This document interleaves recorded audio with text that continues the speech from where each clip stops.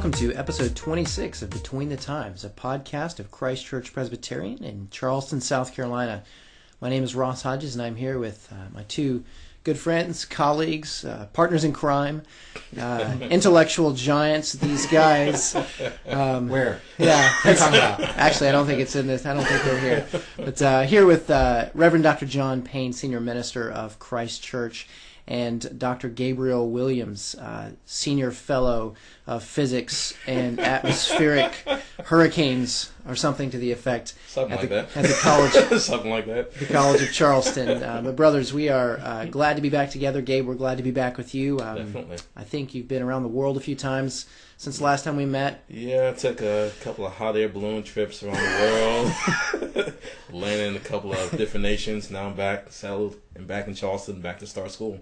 We're glad you're here, and we understand if you have to leave very quickly from the podcast today. We know that your family is expecting a great blessing anytime now. Yes, it is. So my wife is about 39 weeks pregnant at this point, so could be a phone call now, could be sometime in the middle of the night, but we are quite ready to introduce Victoria to the rest of the world.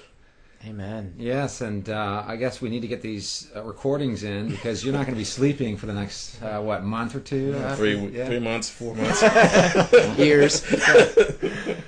Well, we are here today, again, glad to be back with you, our faithful audience, and we wanted today to talk about the Christian life and the thirst for God. Mm-hmm. That part of our union with Christ as those who have been brought from death to life and from darkness to light is a very natural thirst that we have to be near God.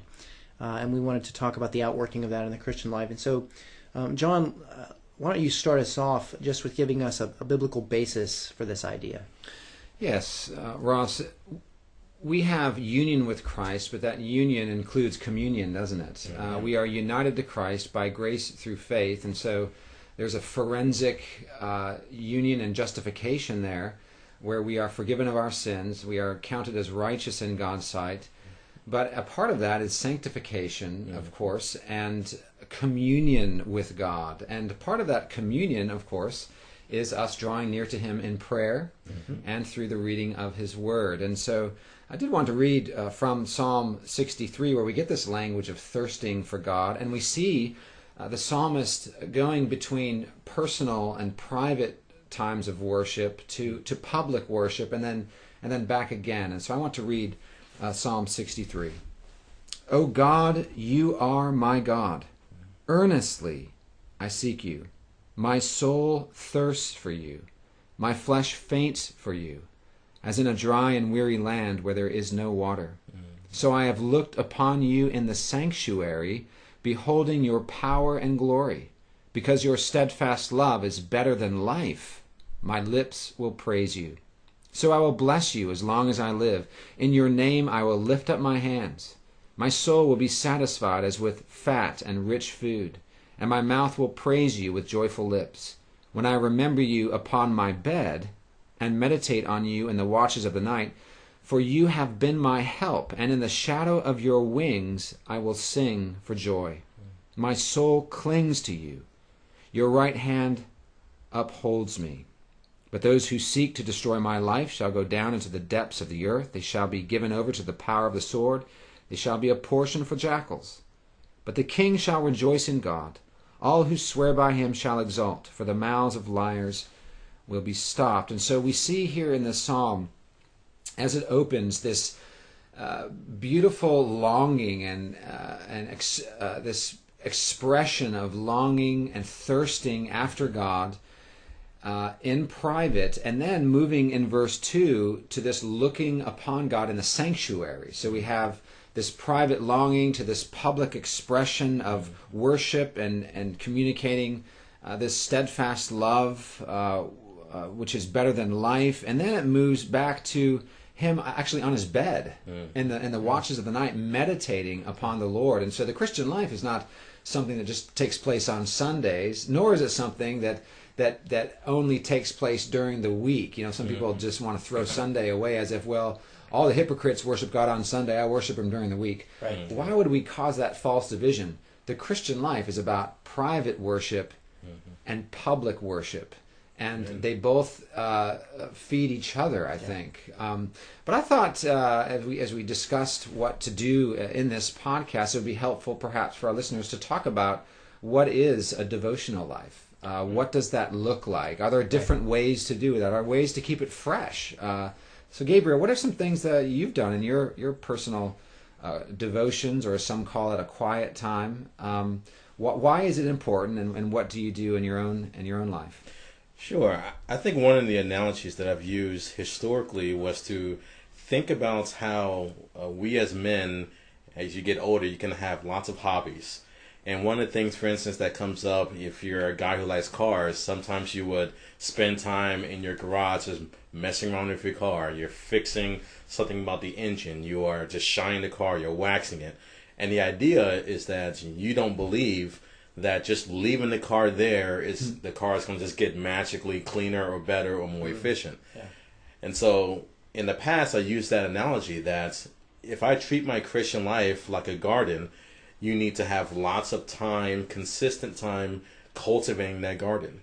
And so for me, that is done practically in two ways. So the first would be early morning prayer. And so my whole view is that if I wait until 8 p.m. after my day's over to get concentrated time in prayer, I'm either going to be distracted because I have the entire day that I'm thinking about, or it's just not going to happen. Things come up. And so to me, I thought the principle would be, if the Old Testament says, give the first fruits of your offerings to the Lord, give the first fruits of my day.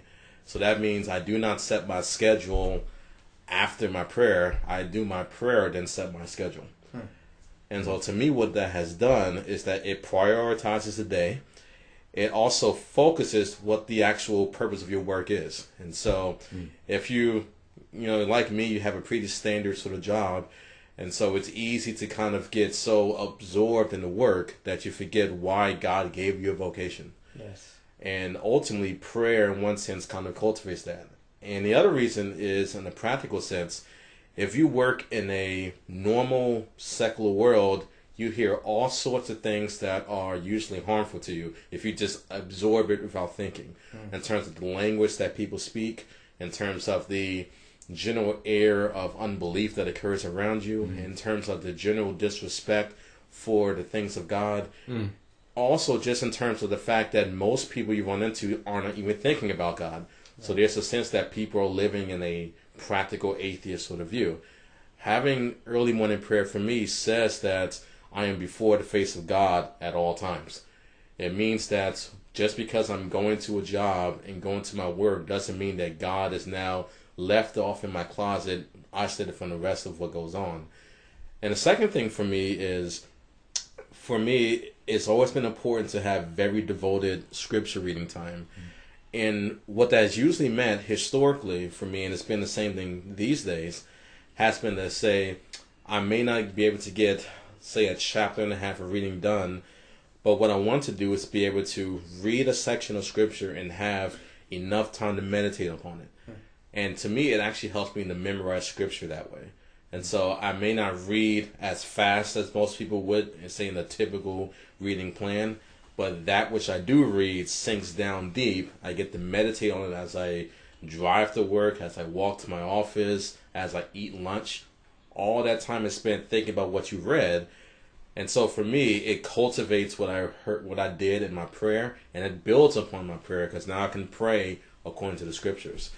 Yeah, that's very helpful. Ross, you and I have talked in the past about how some who have some trends of what we call antinomianism, who are rejoicing in the gospel, who are rightly rejoicing in their adoption, spiritual adoption, but because of that, and perhaps they have had some legalism in their background, and they disdain it so much that they want to throw off all the spiritual disciplines. They want to say, we don't have to have quiet times. We don't have to do this and that. God loves me just as I am. And how do we respond to those kinds of statements, which we want to rightly say, yeah, we hate legalism too. Yeah. We don't want people to think that by having a strict devotional life that somehow they have earned a part of their standing with God. However, we also want to encourage people to cultivate a good Yeah. devotional life. So if you could maybe talk about that for a minute and also tell us about what you do in your own personal quiet time. Yeah, well, I again, you're right to point out that we don't earn or merit God's favor or somehow increase our standing with Him through Bible reading and prayer and those sorts of things. That would be a works righteousness which we abhor. It would take away from the work of Christ, and we add nothing to the work of Christ. And Can you imagine saying, Lord, thank you that you sent your Son to die for me, and my Bible reading is going to add a little something to make up for what Christ lacked. Right. I mean, It's that's absurd. ludicrous. Yeah, it's absurd when you stop to think about it. But at the same time, we realize that when we're dealing in that category, we are dealing with the category of justification. Yes. And union with Christ and justification. But there's another category called sanctification, which is very important. It's part of the work that God is doing in us. Justification is something God does to us. It's an act that imputes to us the righteousness of Christ and cleanses us from our sin. But sanctification is a transformative process. And God uses means to transform us. Just as Gabriel was using the analogy a moment ago of a garden that needs to be tended, you can plant a garden. I think I've mentioned before on the podcast, I grew up in the country, and we had a garden, and we had to get up early in the morning to go work in the garden every day and at certain times of the year, because it had to be daily watered and weeds had to be pulled and those sorts of things. Those are the means by which a garden grows. Well, the Christian life as a garden, as the analogy goes, the Christian life needs to be tended. And we can think about this in terms of just human relationships too, because part of what we're doing in prayer, or what we are doing in prayer and what we are doing with God's Word, is we are communing with God. We are having, in a sense, time with Him. That's why we call it time alone with God. It would be absurd for me to be married to my wife and never want to spend time with her. And to never want to further and deepen our relationship by having devoted, husband and wife, conversation and just taking walks together, those sorts of things. And so we can think of those things in relationship to the way that we think about our relationship with God, to show that God gives us means to draw near to Him. James tells us, the book of James says, draw near to God, and He will draw near to you, which means there's a way to do that, and there's also the way that you won't be doing that. There's a flip side to that coin. Yes, this is miles away from this idea that we need to let go and let God, right? Right. We believe that God is working in us that which is pleasing in His sight, but we are to work out our salvation with fear and trembling. Right. Yeah. And it's never, again, we case all of this in the fact that it's not salvific. We don't earn something, and yet it is necessary and is good. And so for me personally, it's looked different ways at different times in life. Now that we have a young child in the home who gets up at a certain time, I've had to rearrange my morning schedule somewhat. And for me, mornings are the best time. I'm like Gabe. If I wait till the end of the day, it's either not going to happen from fatigue, or if it does happen, it's going to be my mind's going to be in a million different places. So first thing in the morning, early, and I've gone back and forth. Sometimes I'm doing like a reading plan, like Robert Murray McShane, where I'm trying to read large chunks of scripture in one sitting, and then other times I'll slow down, and I tended to go back and forth, to where for maybe a year I'm trying to read faster and maybe try to get through the Bible or a large portion of it, and then other times I go much slower so I can chew on it a lot more. And then what I've been doing most recently with prayer is doing written prayers, and I've gone back and forth with this as well. And what I found to be helpful most recently is to take the passage that I've just read, and then to engage in some brief written prayer that integrates the language of the scripture that I've just read, and tries to apply it to the situations in our life and that sort of thing. Now, all that being said, and I know you brothers would agree with this, there's not one right way to do this. Of course. It can look different for different people. Yeah, and I think yes and no, right? The right way is always reading your Bible and praying, for sure. Of course, yeah. Because some people think that just having a time of meditation or going for a walk would substitute for something like this, and it just doesn't. We need the pure milk of the Word for nourishment. Absolutely. Our faith will only grow strong and will only receive comfort and will only be full of joy if we are engaged with God's promises and with the guidance of His law. And the Spirit of God uses the Word. It's the sword of the Spirit. It brings life and encouragement and nourishment and strength. So we want to read the Word. We want to pray the Word. Over the years I've done several things as well. Currently I'm doing the 1-year Bible reading plan, and it's going to end up being the 13-month reading plan. I'm just finishing the one I did from last year, but the goal is to, around a year's time, get through the Bible every year, and that just gets you through all parts of Scripture. I think it's good to have a good diet of God's Word. So it's very easy for us to flip to the Psalms or to flip to Philippians or to go to more familiar gospel passages kind of randomly, and then you're missing out on so much of what is given to us in the minor prophets, the major prophets, the historical books, which are all beneficial for our souls. And yes, time of prayer, I like to pray about the things that I've just read, pray for my family, I pray for my up-and-coming day, I pray for our church, pray for missionaries, so much to pray about. And then as a minister, I will regularly pray through the church directory, so that I am praying for the families, for their children, for the various things going on in their lives, with the approach to church life that we have, which is that we want to be a church that shepherds the flock. We know about what's going on in the lives of our people, and so we can pray for them with intelligently. We know what's going on. We're not just saying, God bless this person and God bless that person. We are able to pray for them very specifically about what's going on, and that's a real blessing. Over the years too, I've read sermons for my quiet time. For about a year, I read through Lloyd Jones on Ephesians. I read one sermon a morning. It took me 20 minutes, and I would read the sermon, reflect on it, pray. I read through Romans in the same fashion. It took me about a year and a half. Read one sermon a morning. Again, it takes about 20 minutes. And so you're getting the Scripture, you're getting some excellent teaching. And that's an idea. But I do think it's important to stay fresh, isn't it? We are human beings, and we get in ruts, and it's good to shake things up a little bit. How have you guys done that in your quiet times over the years? Yeah, so I guess the simplest answer on my side is that when I looked at times when I'm dry, I go back to things I did when I first was converted as a teenager.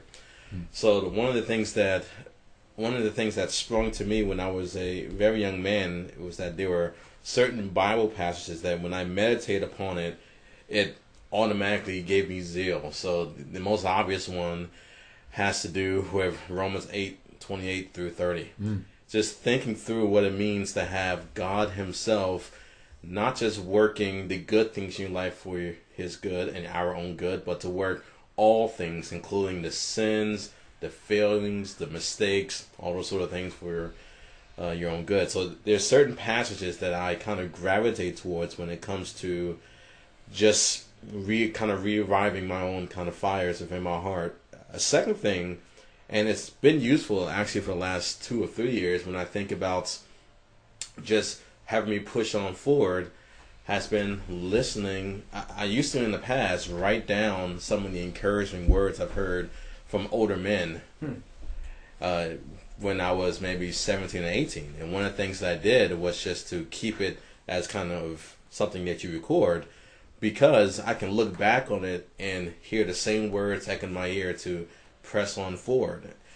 And the other thing, and this is to me currently, and I've been warned about this so much because I'm reading on things concerning sanctification, has been to realize how many things are attempting to distract you and to take your affections. Yes. And it's all around you, and some things are obvious, and then some things are kind of background static, where if you just live in it long enough, you kind of feel yourself drifting. And so in those times, that's why I actually own 3 or 4 different hymnals. And so in my case, there are certain songs that I keep going back to when I want to kind of revive those things again. More Love to Thee, O Christ, Yes. or Rock of Ages Cleft for Me. So songs like that in which basically drive me back to the fundamental sort of things. And so to me, that's some of the things I do. About you, Ross? Yeah, I mean, I'm various times over the years, I have also experienced getting in a rut, and as I reflect on those times, the Lord invariably will bring a conversation or a situation into my life that helps sort of snap out of that. Typically, it's or a lot of times it comes from something directly related to the church and directly related to what's being preached or what's going on, but also reading various types of Christian literature, whether it's Christian literature that's straight theology or biography. Biographies can be hugely influential in one's life, but cultural analysis by Christians, those things kind of help me kind of step back and reset a lot of times. And even just to go back to the Bible reading thing, various approaches to Bible reading can also help a lot when I've kind of felt like being in a rut, changing up the plan. Last night, I knew I needed to go for a run. It had been a couple of days. And I looked at Marla and I said, honey, the last thing I want to do right now is go for a run. And I said, but I need to go for a run. And once I got out there and the wind got in my face, I was so glad I was there and doing that. And so refreshing, clears the head. And, there's an analogy there. There are times when in our flesh we just don't feel like reading our Bibles. We don't feel like getting on our knees and praying. Sure. But once we begin doing it, we know we're doing the right thing. We're being blessed. We're being encouraged. And so part of this really is just discipline, isn't it? It's just doing what we know that God says He's going to bless. Yeah, and I would say a lot of times our wording is, I just need to find time to do this. Mm-hmm. And I would say, actually, no, you need to make time, because you're not going to find anything. Say that to your wife. I need to find some time for you, honey. Yeah, right. Exactly right. Yeah. And really what we just need to do is take a step back, look at the priorities in our lives, and realize that something is out of line. We make time for lots of things. Shame on us if we're not making time in categorizing our life in such a way, ordering our life in such a way to where we're spending time with our Lord. Because like you say, I mean, that wouldn't fly if it was with our spouse. So when we think of personal piety, when we think of worship, the Westminster Standards, they clearly communicate that as Christians we worship in private, we worship as families, and we worship as a body. Right. And so what a beautiful cadence of the Christian life. Think of it this way. You wake up in the morning, you give the first fruits of your day to devotional exercises, you pray, you read scripture, you meditate on that. It doesn't need to be a long time, could be 10 minutes of just focused time with the Lord, longer as you have the opportunity. And then in the evening, you gather with your family before or after dinner and open the scriptures again. Yes. And read and pray and reflect and have a little instruction maybe with the catechism. Think about Psalm 92. It says, "It is good to give thanks to the Lord, to sing praises to your name, O Most High, to declare your steadfast love in the morning and your faithfulness by night." Amen. That's what we see in Scripture as the pattern, morning and evening worship. Not just for the Lord's Day, but for every day. Yeah, for every day. Morning and evening. It makes sense, doesn't it? You begin your day with the Lord, you end your day with the Lord. And so to have that pattern, if we want to call it the pattern of piety, morning worship with the Lord personally, family worship after dinner to end the day, and then Lord's Day worship. And so what a glorious thing it is to thirst after God and to engage in these exercises of worship and devotion. Shouldn't this be true of all of our lives in some measure? Amen. Amen. Amen. Well, this has been a wonderful discussion on thirsting after God and just the pattern of piety. We hope you have benefited from this, and we hope that you will join us once again next time on Between the Times.